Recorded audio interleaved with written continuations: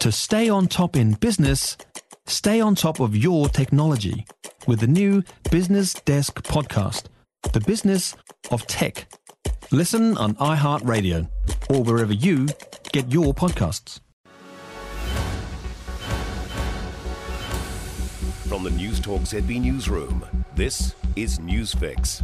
In this update, workers are calling on their bosses to take inflation into account when considering raises. Research from Robert Walters Recruitment Consultancy shows 65% of candidates who responded say companies need to take inflation into account. Australia-New Zealand Managing Director Shay Peters says only 3 out of 10 employers expect to give salary increases above inflation in the coming year.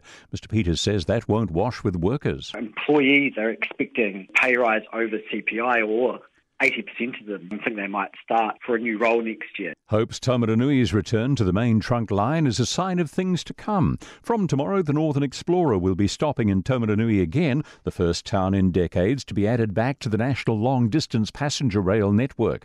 Save Our Train spokesperson Paul Callister says the goal is to make rail a clean, affordable and convenient transport option for all New Zealanders. There's a real revival around the world, and a lot of it's driven by the climate change issues, but it's also to do with an ageing population, which we've got in New Zealand. When people get older, they just are not able to drive a lot of the time. Trains won't be much use to Billy Joel concert goers heading to Auckland's Eden Park tonight. There won't be any trains available, with Kiwi Rail and City Rail Link undertaking time-critical work this weekend.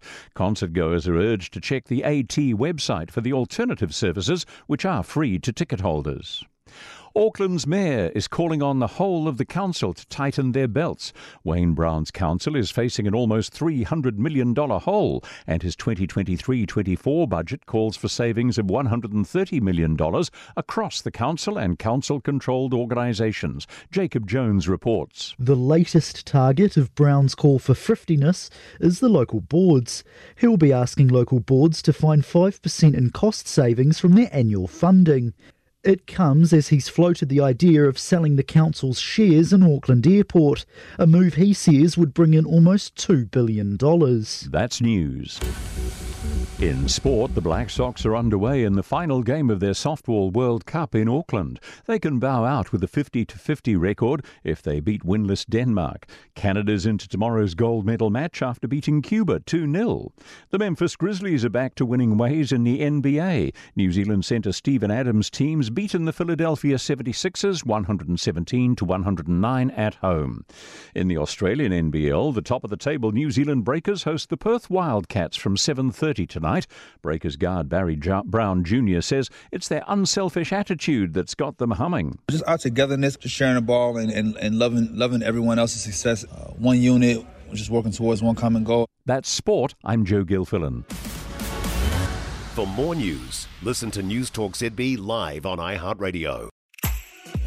If you enjoyed this podcast, you will love our New Zealand Herald podcast, The Little Things, hosted by me, Francesca Rudkin, and my good friend Louise Airy. We focus on all the little things that you can do to make a positive impact on your life and to cut through the confusion from the health and wellness industry.